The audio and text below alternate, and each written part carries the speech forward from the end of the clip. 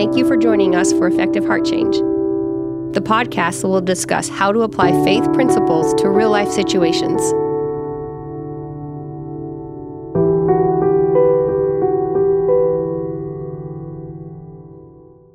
Today I want to give a little bit of a picture of the more personal side of what I do. So often people come up to me and they say, how are things going? And they're really sincerely interested in the ministry and in what I do.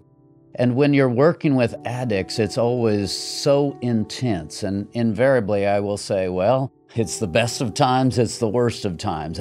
Every day there's intense highs and there's intense lows.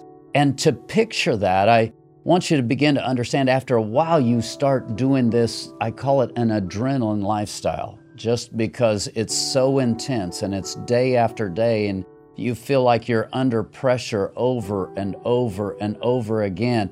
And so for me, in my world, I gear up and I press in and I take off.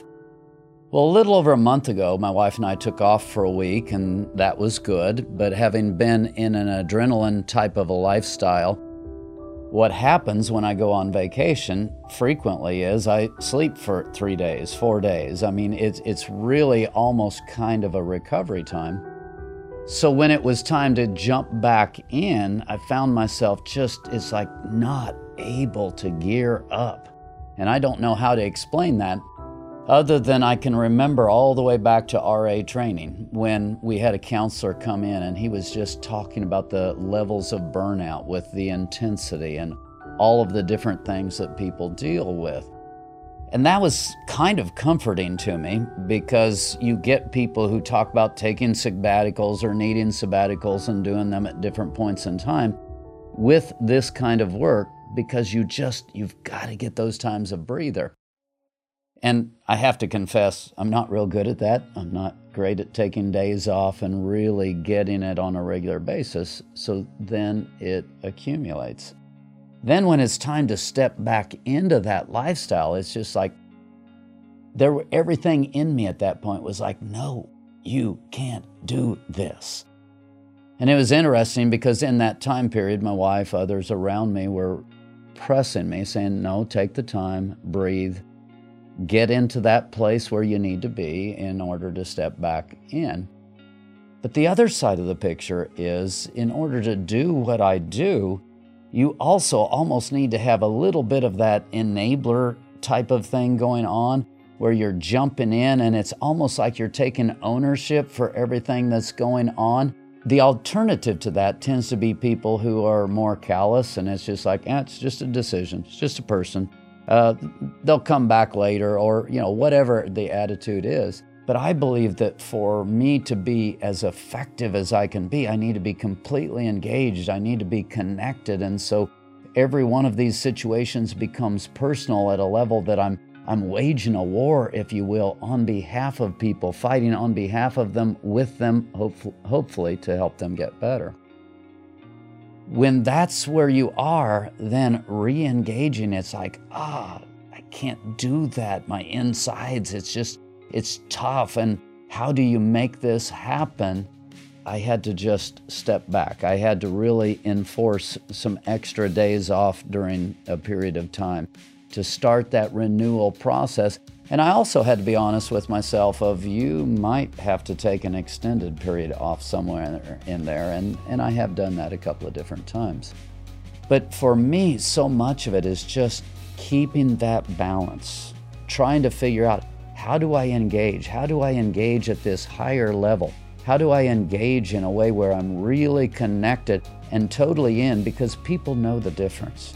When you're engaged at that level, it's much easier for them to instinctively trust and to connect. And it's a dynamic that's really powerful in terms of bringing the term we use all the time as heart change, where they start believing at a more basic level, at a deeper level to change. And so if I'm coming back and I'm kind of tired and I'm distant and I'm just not engaged, it isn't the same. And people notice the difference. So for me, it's hard because I've got that side that really wants to engage, needs to engage, but when I engage, I tend to go more towards that adrenaline lifestyle, and that's not healthy. And so I'm in this fine line. And it's interesting, through the years, I worked on the dairy farm growing up, and so you learn to go long and you learn to go hard. And there was a part of me that, again, that work ethic, man, I needed to drive that thing in order to get there. So I've got that tension going on, I've got the enabling tension going on. But for me to be able to help people, I've got to stay in a healthy place. And it really is a difficult call to get your brain worked around, to have the right people in your life, speaking the right kinds of things and making sure you're listening to them at different times, different ways, so that this whole thing is balanced. Because in order for the organization to be healthy, I've got to stay healthy. Now, I don't know that I've given you any great clues of this or that. My objective on this one was just to be a little bit more personal. These are some of the struggles that I face. Thank you if you pray for me. I need those prayers. We need those prayers. We need to be able to draw other people into staffing and volunteer positions to spread the load out. It makes everything more effective. But I wanted to stop here because it's so real to me and give you a little bit of a personal glimpse of what I've been going through. And again, thank you for your prayers. Thank you for your support for the ministry. It means everything to us, and I hope you've enjoyed this more personal look.